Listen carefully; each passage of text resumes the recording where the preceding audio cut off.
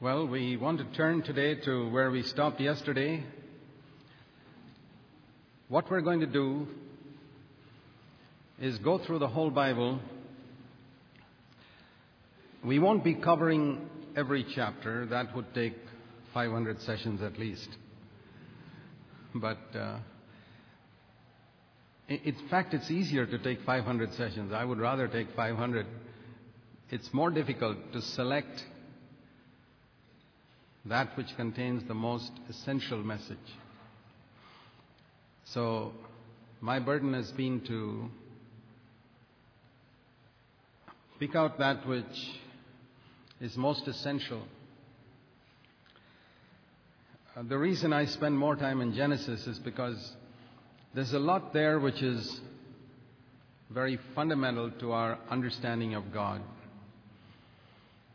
the way things began, and how, just like when you see a tree, you know that all of that tree was in a small seed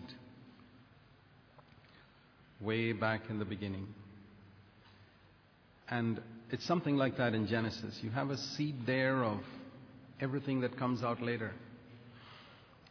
We saw Cain, we saw Enoch, people who walked in two different ways. We saw Adam, we saw Noah, people who walked in two different ways. Let's turn to Genesis chapter 10.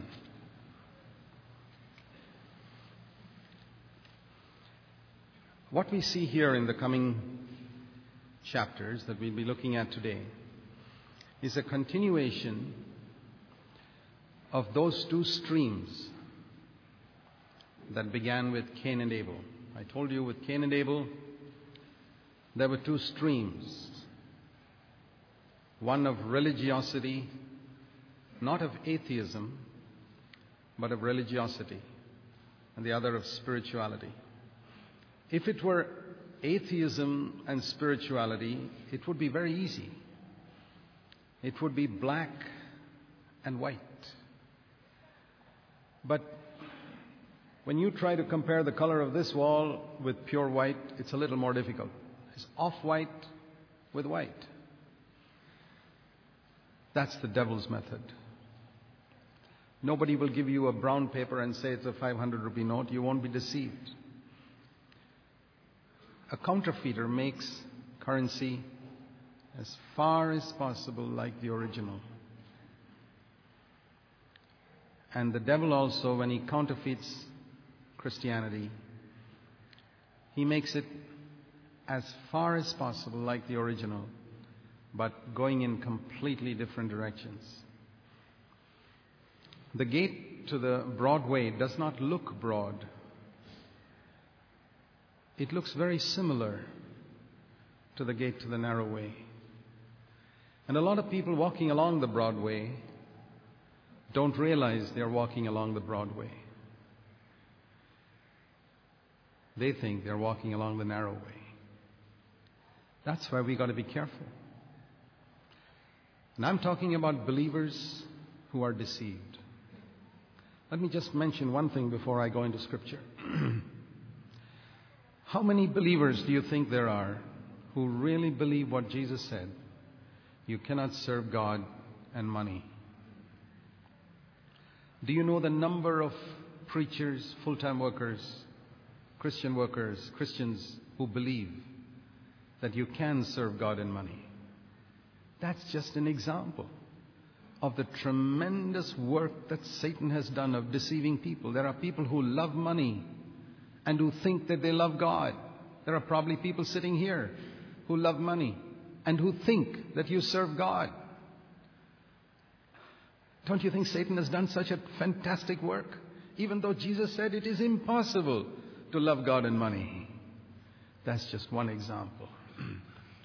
If you want to be saved from deception, study the Scriptures carefully and honestly. That's my burden in these sessions, to open up the Scriptures in such a way that Satan will not be able to deceive you. I'm not saying that you will choose the way I show, but at least you'll know the truth. We stopped at Genesis 9 yesterday. We go to Genesis chapter 10. In Genesis chapter 10, you read about the beginning of Babylon. Babylon is finally destroyed in Revelation 18, the end of the Bible. It begins at the beginning of the Bible and ends at the end of the Bible. I'm not going to go into every verse. It says here about a man called Nimrod. Genesis 10:8, verse 9. He was a mighty hunter before the Lord, or I would say against the Lord. Like Nimrod, a mighty hunter against the Lord. And the beginning of his kingdom was Babel, or Babylon. Babel originally meant the gate of God. He was not an atheist. Like Cain, he was not an atheist. He was professing to lead people to God. This is how Babylon works. Babylon is not a monetary system primarily. It is a monetary system, but it's primarily a religious system, Revelation 17. And an economic, financial system, Revelation 18. The two are put together. That's how Babylon is formed. That's how people are deceived. They think they are going for true Christianity, religion. But they are drawn towards it because there's also money in it. There's also fame in it. Don't you see Christendom like that today? When you see great preachers standing up on platforms with a spotlight on them, traveling in the most expensive cars, living more like film stars than like Jesus Christ and the apostles. What do you think? We're not to judge them. The Bible says don't judge, and I don't want to judge. But what I say is don't judge. I also say don't follow them. Leave them alone. Leave their judgment to God. Follow Jesus. That system which brings fame, power, money, wealth is Babylon. It began here. It professes to show you the gate to God, but it is not. Jesus said, I am the door. He's the door to that true Jerusalem, the church of God. It says here, from that land he went into Assyria, verse 11, and later on we read in chapter 11 how they built a tower there called the Tower of Babel. Nimrod is a picture or a type of the Antichrist who is going to come up in the future. You know, it says he was a hunter. Perhaps a lot of people were being killed by wild animals those days. And Nimrod was the great deliverer who delivered them from these wild animals. And so he became famous. He became great. And he became accepted. And he became a leader. The Antichrist is going to be somewhat like that in the last days. He's going to deliver people in some wonderful way and going to get the respect of a lot of people. He's probably going to offer religion. Revelation seems to indicate that there's going to be a false prophet who's going to be very closely associated with the Antichrist. Religion and politics are going to be very close in the last days. You can be sure, whether it's in elections in India or elections in the United States. Religion and politics. Political leaders know that using the religious card, they can get more votes. And it doesn't matter if it claims to be the Christian religion. It's not the faith of Jesus Christ. Jesus said, "My kingdom is not of this world." That is the true faith. Don't ever think that you could get Jesus or his apostles to be politicians or to be secular leaders like Nimrod. They are servants. When they tried to make Jesus a king, he ran away. He would not be a king. In Genesis 11, we read about these people saying they wanted to build a tower. Verse 4, they said, "Come, let us build for ourselves a city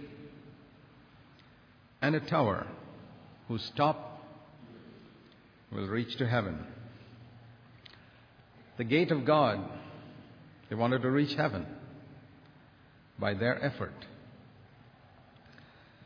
False religion always has human effort as a very major part of it. It's a religion of works. It doesn't have much place for faith or dependence upon God in helplessness. The leaders of false religion are mighty men, strong men, wonderful personalities like film stars. They are not weak men like Paul. They are not people with no reputation like Peter. The leaders of false Christianity are people who seek a lot of fame, acceptance. The true prophets were always misunderstood, were called heretics, and cast out by the world. That's how Jesus was. That's how the apostles were. It begins here. Babylon, this great system. There's unity in Babylon. It says the whole earth used the same language, 11:1. Not just the same language in terms of a particular speech, but also the same language of human might, human ability, human glory, human cleverness. That language. And that is the language spoken by the world, and that is the language spoken by a lot of people in Christendom, and I want to say it is false. Jesus Christ was crucified with weakness. There was no beauty in him that we should desire him. This is the true faith. He washed people's feet. He was not general director or superintendent or pope. He was a servant. He had no title. Babylon, they said, "Come." They don't need to consult God. Let us make a way to heaven. That's how false religion is. There's no prayer. There's no waiting upon God. There will be prayer. All religions pray, but it's a meaningless prayer. You can have an all-night prayer, which is not a prayer. Another man prays for 1 minute. That's a real prayer. I'm talking about real prayer. You know how the prophets of Baal on Mount Carmel prayed and prayed and prayed and prayed for hours and nothing happened, and Elijah prayed for 1 minute. Fire came. That's what I'm talking about. Some of us glory in hours spent in prayer. It's good. Jesus spent all night, provided. It's real prayer. Waiting on God to say, "Lord, what do you want me to do?" But these people don't need. They've got a clever mind. Counterfeit religion depends on a man's cleverness. It begins with man. It doesn't begin with God. The language of counterfeit religion is in the beginning man, not in the beginning God, like we saw yesterday. Come, let us make bricks. Verse 4, come, let us build. It originates in man. And it is done through man's power. We will make the bricks and we will build. And it is built for man's glory. You know, Paul speaks about wood, hay, and straw. 3 things are gold, silver, and precious stones. And the answer to that is in Romans 11:36. From God, through God, and to God are all things. That's gold, silver, and precious stones. The opposite of that is from man, through man, to man are all things. That's Babylon. This is Jerusalem. How is this Babylon built? From man, man's idea. Do you know how much of man's idea there is in Christian work today? Oh, man has discovered better ideas. They follow the principles of Coca-Cola Company rather than the teaching of the apostles. They run their organizations like business enterprises and not like the apostles built the church. That's the trouble. From man, man's clever ideas. Why didn't Jesus give his gospel to an advertising agency? They would have done a better job than those 12 apostles. That's man's method. God's methods are different. Very few people know God's methods because very few people know God. Man is a religious creature, and he would rather have religion than God. It's uncomfortable to live with God. It's comfortable to live with religion. You can't live with God and be a great man in the world. You can have Christianity and be a great man.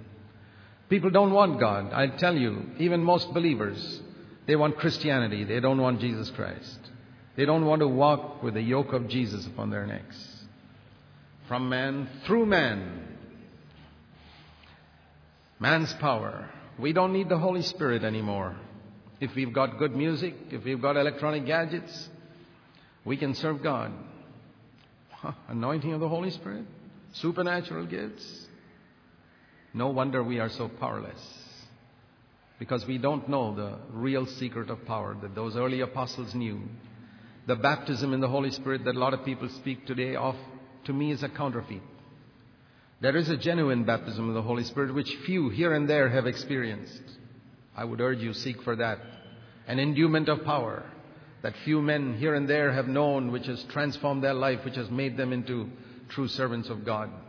But a lot that goes on by that name today in Christendom is all counterfeit. Why do I say counterfeit? Because by their fruit you shall know them. I see the fruit. These so-called Spirit-baptized people are lovers of money. How can that be? The Holy Spirit's not a lover of money.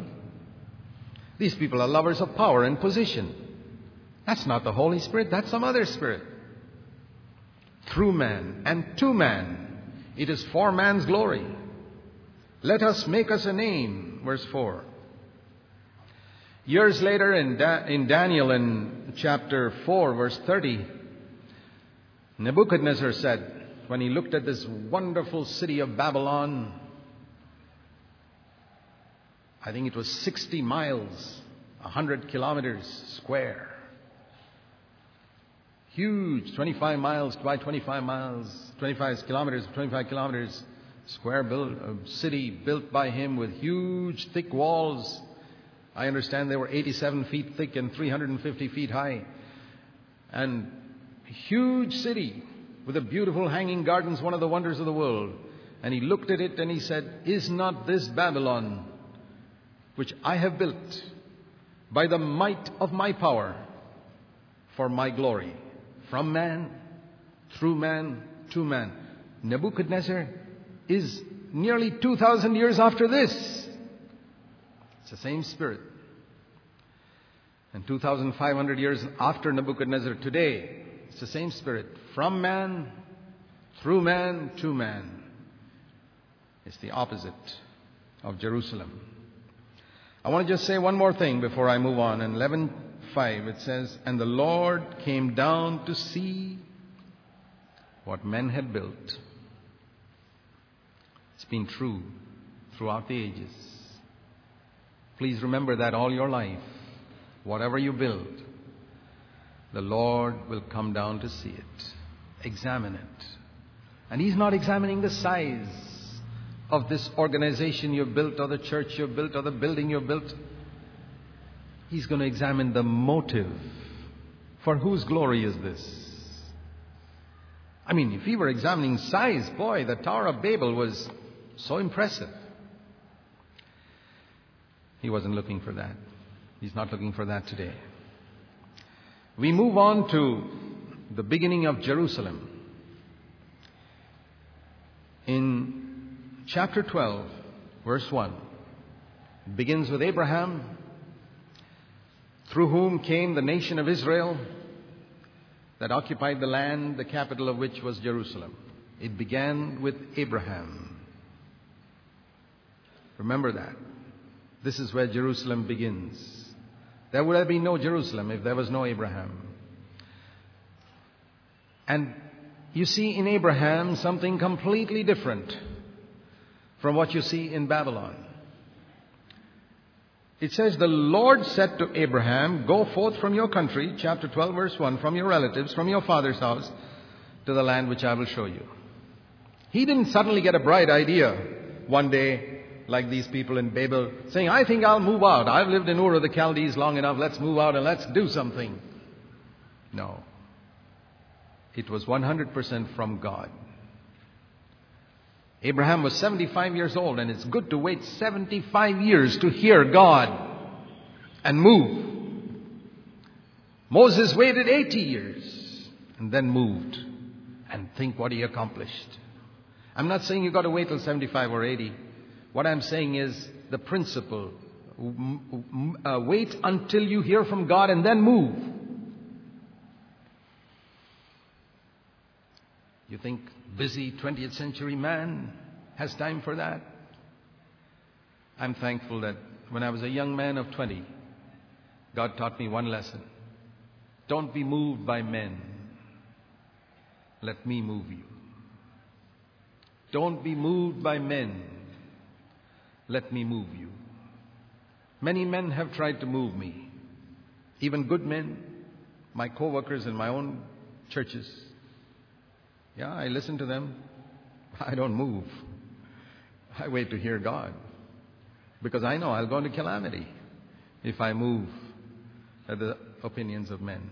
I'm not saying I don't consider it. I'm not so proud to say, well, I won't consider what people say, and don't ever be like that. But I say, learn to wait on God. God said, go, and he went. God said to Moses, go, and he went. One day God said to Paul, go, and he went. These are the people who accomplish something in life.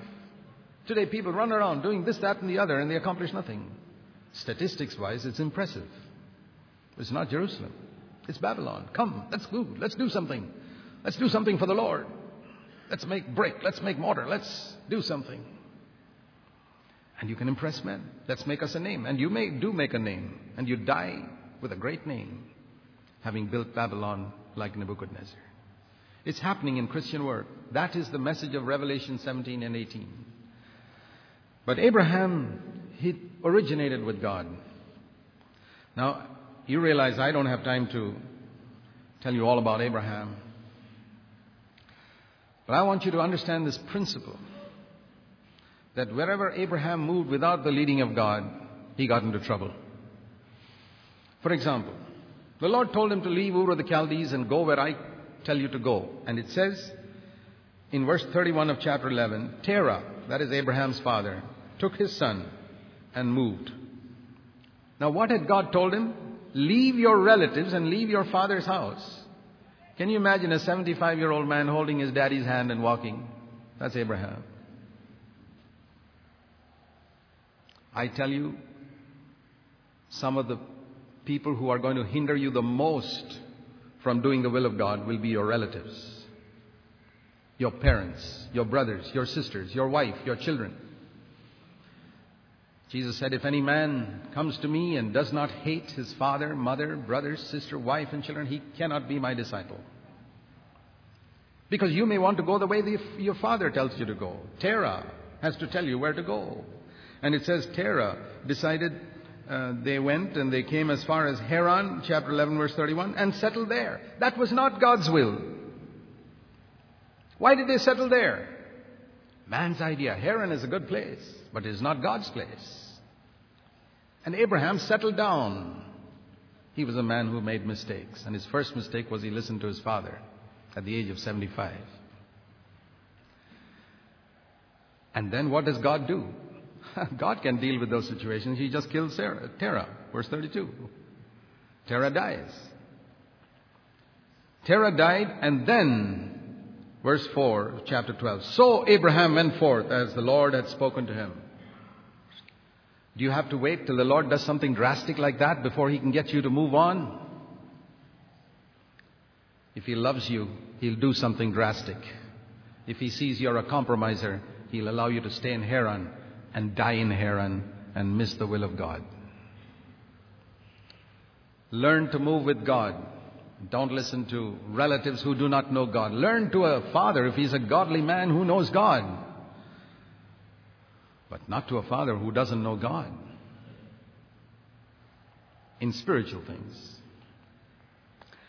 And Abraham went forth and he came to Canaan. It says in the last part of verse 5, chapter 12:5, they came to the land of Canaan. And the Lord appeared to Abraham, verse 7, and said, to your descendants I'll give this land. And he built an altar there. And he was going on okay until a test came. God tested Adam, and He tested Abraham, and He will test you and me. And the test was, verse 10, there was a famine. Now what do you do when God has told you to go to Canaan? There's a famine in Canaan. You either live by the witness of your senses, or you live by what God has told you by His Spirit. Right? There's a wonderful verse about Jesus in Isaiah chapter 11, verse 3 and 4, which says, He would not make a judgment by what His eyes saw or His ears heard. You hear about a famine, and you see a famine, and you make a judgment.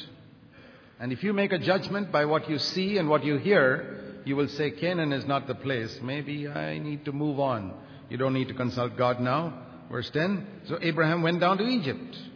Who told him to go to Egypt? That's not where God led him. Can't God preserve a man in famine time? Sure. Blessed is the man who trusts in the Lord. He will be like a tree planted by the rivers of water and will not be barren even in time of famine. That is Jeremiah 17, verse 5 to 8. He will not be barren. The man who trusts in the Lord and says, Lord, I will not move until you tell me.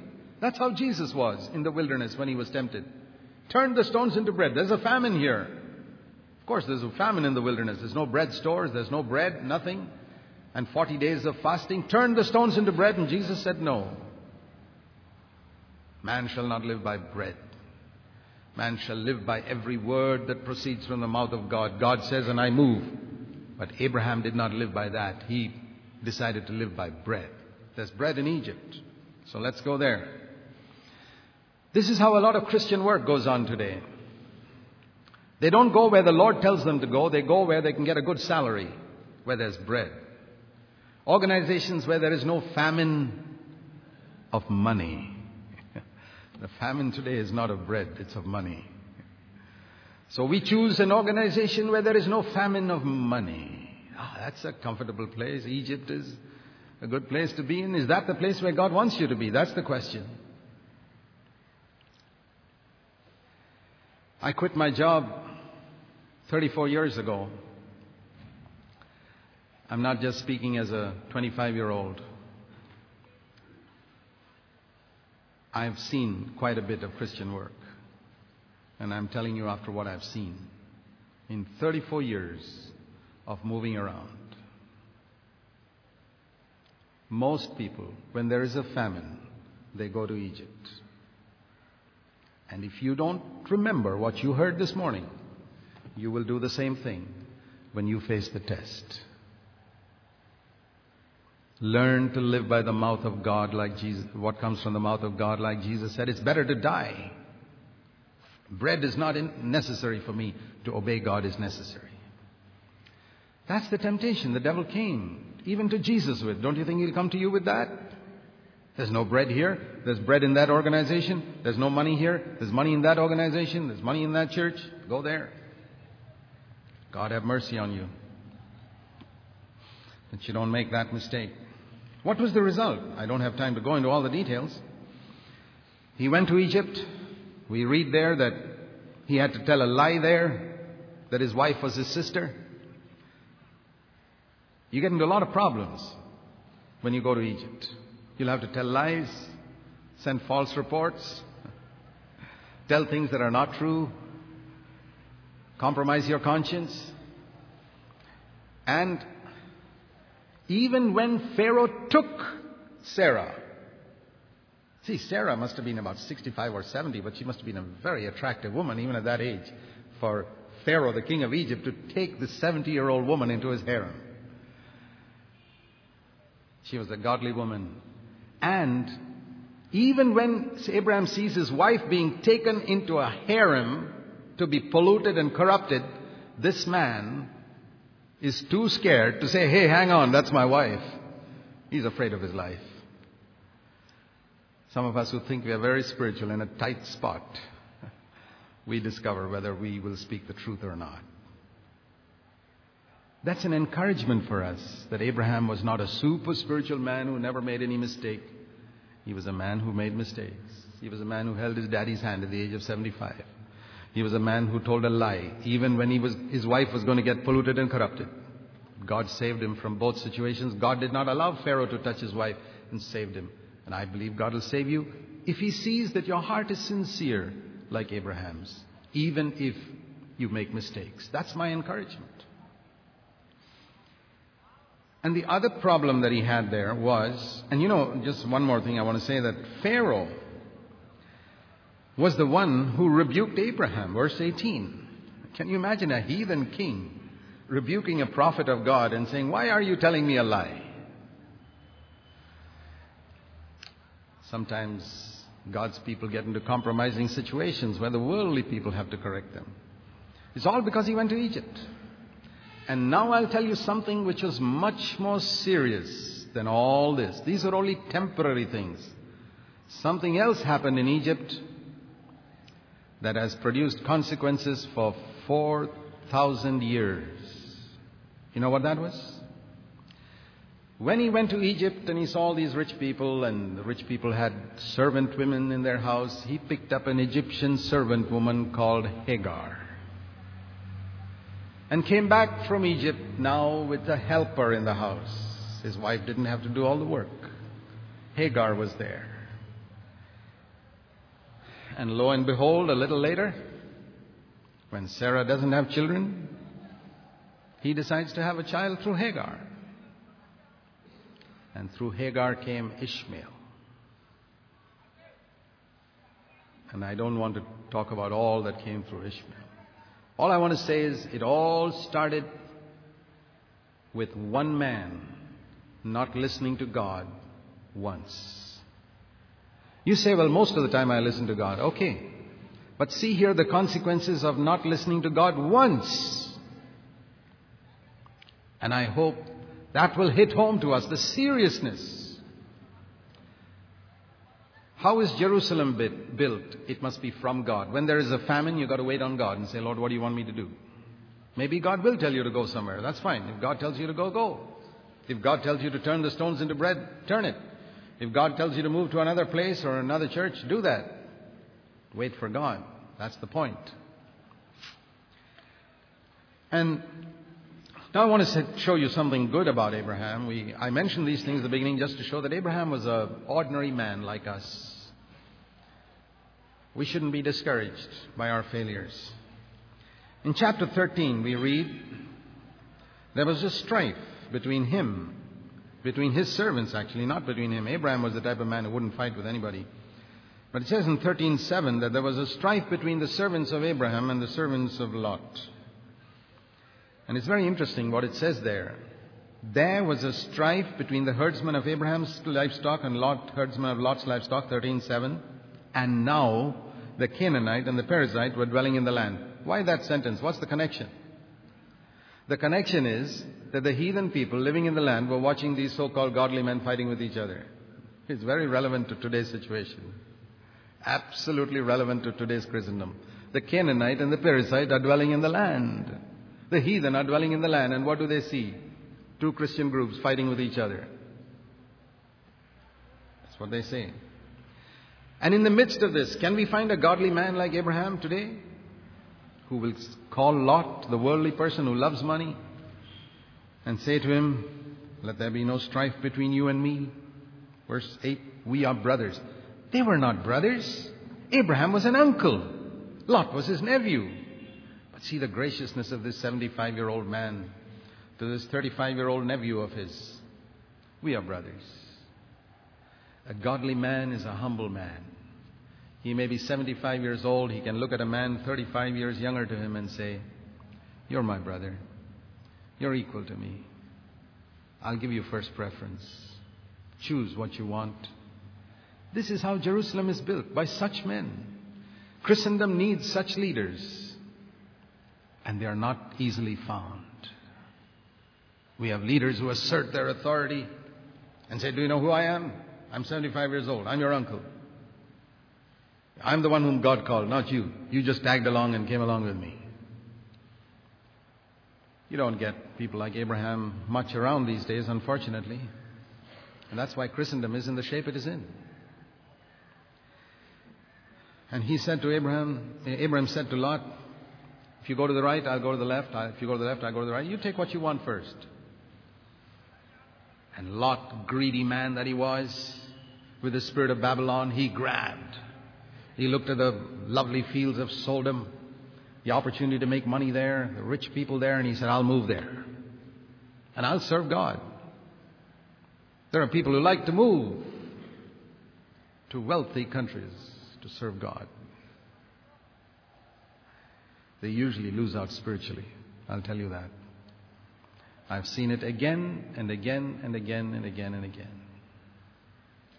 Do you move because God led you, or because there's something else that attracts you? I'm always amazed how people who live in the United States can have a burden for India. I mean, you can have a burden for the United States, but how can you live there and have a burden for India? I can't understand that. It puzzles me. Jesus didn't live in Rome and have long-distance ministry to Palestine. Well, we're not here to judge them. I'm only here to warn you.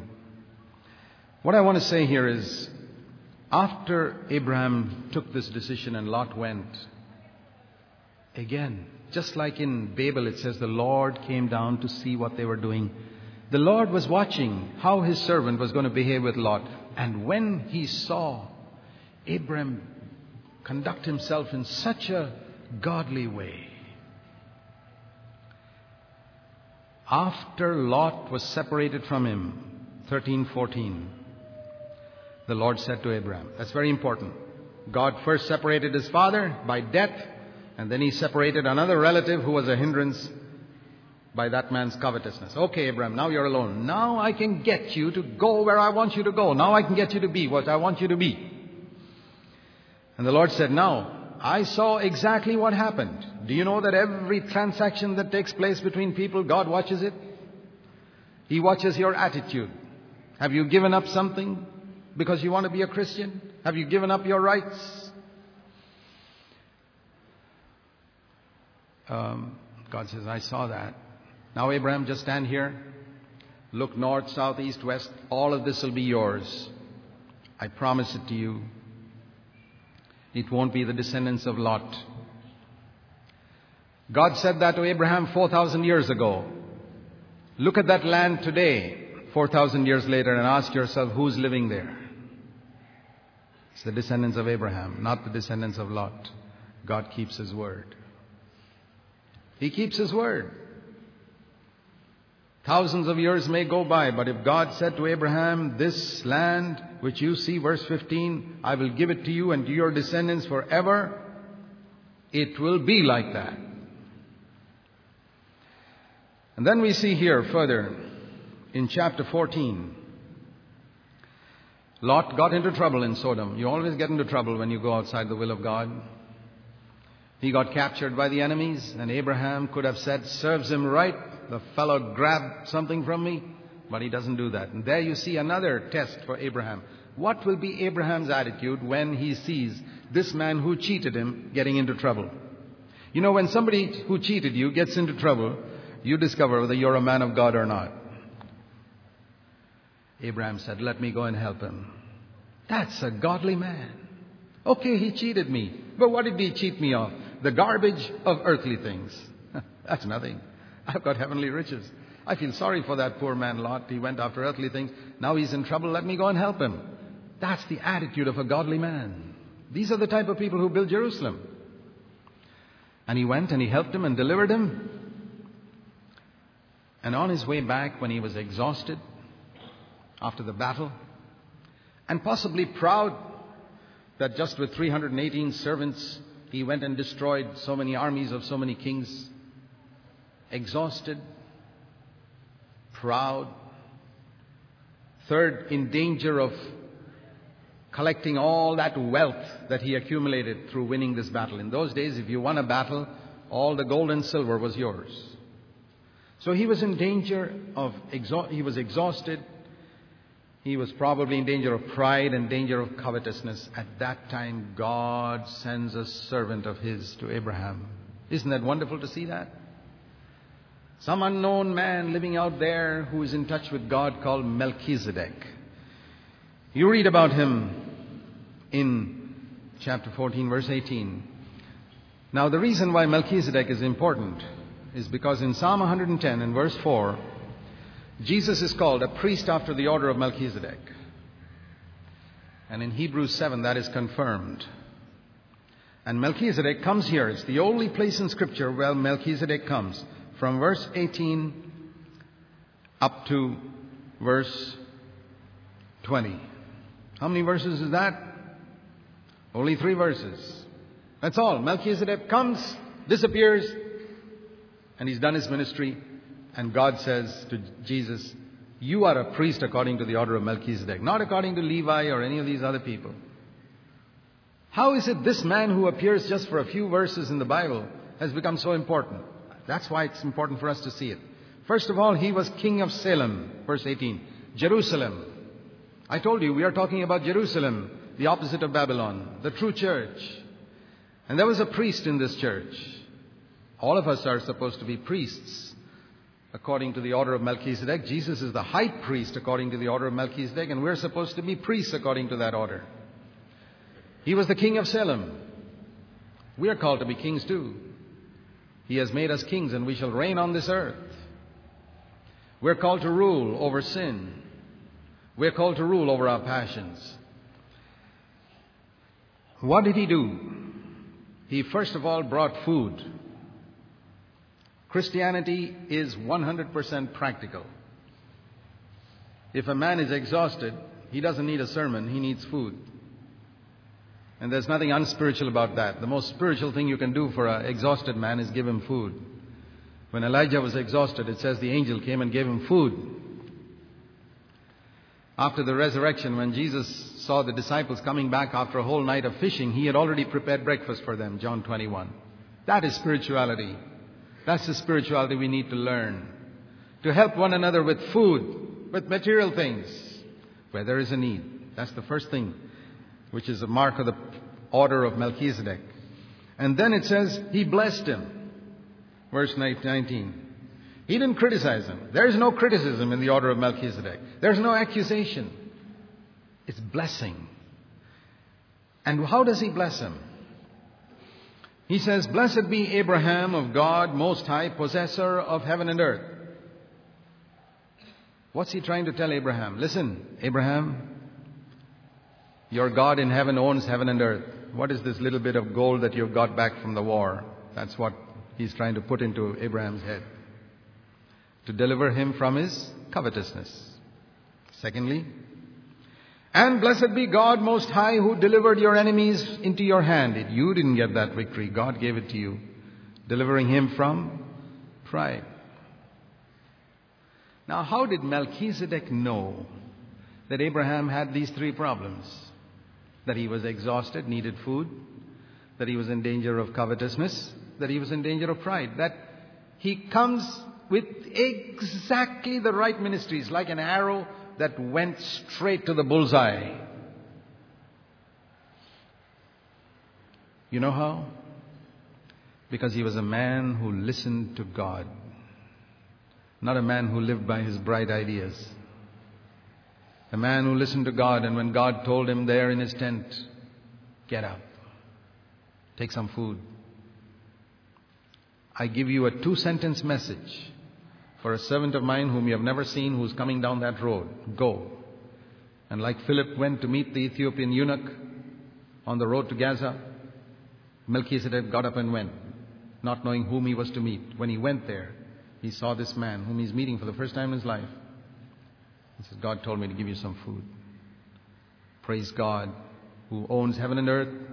Praise God who delivered your enemies into your hand. Praise the Lord. Abraham, I'm off. What a ministry. To bless people and disappear. Not to hang around there to get some honor. No. The priesthood of Melchizedek is one that ministers and disappears. King of Salem, Abraham and Melchizedek. This is how Jerusalem is built. I want you to see further now in chapter 16 how Sarah suggested, before that, I want you to see chapter 15, verse 5.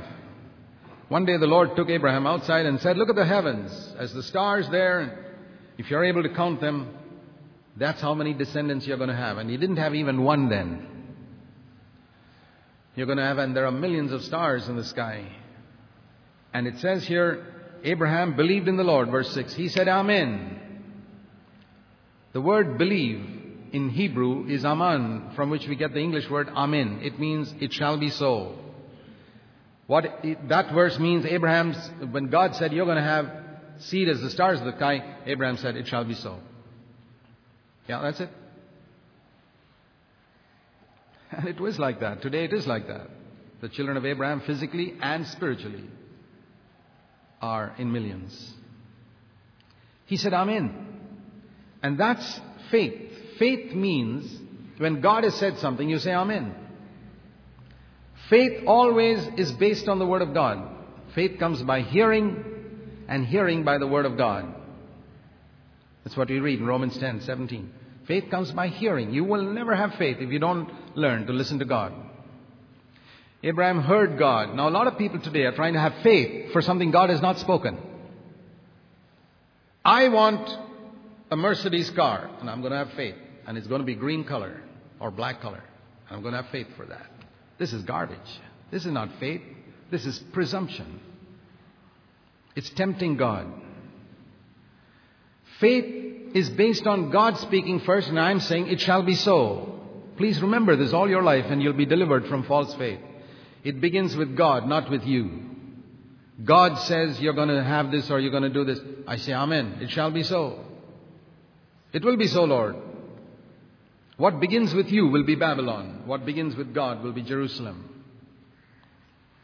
So God said, you're going to have stars like... He said, Amen. And you must keep saying Amen to God all your life. Now the problem in chapter 16 was, after God had said that, Sarah said, now 16 verse 2, the Lord has prevented me from having children. Please take my maid, have children through her. Have children through her. And what did Abraham say to Sarah? Amen. That's the problem. You say Amen to God and then you go and say Amen to Sarah. And then you're into real problems that last for 4,000 years. Have you learned a lesson? Will you remember it all your life? Stop saying Amen to men when God has said something else. God can take care of his problems without man's ways. You don't need Sarah's advice. God can do it. Otherwise, you can cause problems for a lot of other people. Think of the problems Abraham has caused for people today because he said Amen to Sarah. You cause problems not only for yourself. If you cause problems for yourself, that would be okay. But you cause problems for other people. That's the thing. And so Ishmael is born, verse 15. And I want you to notice something here. When Ishmael is born, verse 16, Abraham is 86 years old. Now what does the next verse say? Abraham was 99 years old when the Lord appeared to him. What happened during those 13 years? Silence. You wanted to say Amen to Sarah? Okay, you got to learn a lesson now. I won't speak to you for 13 years. And I'm not going to speak to you till you Learn to value my voice more than anything else. Yeah, my brothers, God is very strict. He teaches us some hard lessons. 13 years he never heard a word. He thought I could produce Ishmael. By the time he was 99, he couldn't produce anything. And God said, okay. He doesn't give up on us. He said, okay, now I'll teach you. Your name, verse 5, will no longer be called Abram, exalted father, but you'll be called the father of a multitude. You won't have just a name. You'll be actually the father of a multitude. And Abraham said yes. And within 1 year, he got a son when things were helpless. God gave him a son because he finally again learned to say amen to God. He changed his name. God said, you're going to be a father of a multitude. He said, amen. Lord, I've learned my lesson. 13 years of silence. I amened Sarah and I got into a lot of trouble. But now at last, thank God you've spoken to me again. And he gets a child at the age of 100. But before that, God told him to circumcise everybody in his family. And circumcision is a cutting off of the flesh. In the New Testament, it symbolizes no confidence in the flesh. Philippians 3:3. We are the true circumcision who have no confidence in the flesh. That's the meaning of circumcision that comes in chapter 17. What God was telling Abraham was, you must not depend on yourself. Learn to trust me. Then we read that Lot gets into trouble again. We read a little bit of Abraham's hospitality to these strangers in chapter 18. Don't forget to be hospitable to strangers, because some people have entertained angels unawares, it says in Hebrews 13. That's referring to Genesis 18, where a godly man is always hospitable, warm and good even to strangers. And there the Lord speaks to Abraham saying, I'm going to destroy Lot as Sodom and Gomorrah. And again Abraham is concerned about Lot. See, Lot hadn't learned a lesson. He got into trouble again. He went back into the same place. And Abraham is still the same godly man who prays and delivers Lot out of that situation and brings him out. But his wife gets left behind as a pillar of salt. That's the thing which Jesus referred to, saying in the time of the rapture, two will be in one bed, husband and wife. One will be taken like Lot, the other will be left. You read that in Luke 17. That's referring to what happened in Genesis 19. It's a sad story, Genesis 19. He lost his wife. His daughters married people in Sodom. And finally his daughters committed adultery with him. Incest. And it says here they got 2 children. The name of those children are in chapter 19, verse 37 and 38. Ammon and Moab, from whom came the Ammonites and the Moabites. And that's why you find the conflict between the children of Israel and the Moabites, the Ammonites, throughout. Started here, when a man who had the opportunity to go along with Abraham missed God's will and went. I want to show you finally Genesis chapter 22, where it says here about God saying for the first time to a man, now I know that you fear me. It's when Abraham offered up Isaac. Abraham was probably 125 years old now. And God says, I want to test you to see whether you love me still more like you loved me at first. Give up your son. And take 3 days to think about it. I'm not asking you to offer him here tomorrow. Walk 3 days journey to Moriah. Think about it. God never asks us to act in a hurry. He walks 3 days, goes to Mount Moriah, lays Isaac on the altar, and says, Lord, here you are. That shows Abraham's dedication. It shows also Isaac's dedication. Who is stronger, a 25-year-old young man or a 125-year-old old man? Abraham could not have tied Isaac down on that altar if Isaac had not willingly complied. It shows how that man brought up his son. Blessed is a man who can bring up his son in such a way that when he says to him, listen, I'm going to kill you, lie down here, the son says, okay, Dad. You can be sure that's a godly man, the way he brought up his son. Yeah, you see Abraham's godliness there. And God says to him, now I know that you fear me, and I will greatly multiply you. It says in verse 15, 2:18. Verse 12, now I know that you fear me. The first place in the Bible where it says a man feared God was when a man worshipped God by saying, God, I love you more than my son. I know I left Ur of the Chaldees 50 years ago, but my love for you is still the same. And blessed will you be, my brothers and sisters, if till the end of your life you can go that way. Wholehearted, dedicated. That's the way Abraham went. Before he finishes his life, we read also in Genesis 24, he has a concern for his son. And he sends his servant to get a bride for his son. Look at this man, how he lived all through his life, concerned for others, living for God, and finally died. It was through this man that Jerusalem and a new way started. And this is the one whom God calls us to follow as an example in the Old Testament. Let's pray.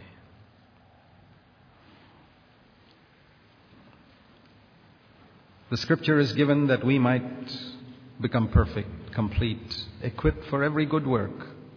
Let's respond to God. Heavenly Father, help us to respond wholeheartedly to the truth of your word, to follow in the footsteps of Abraham, the man of faith, who made mistakes, but who learned to trust you. Help us also in Jesus' name. Amen.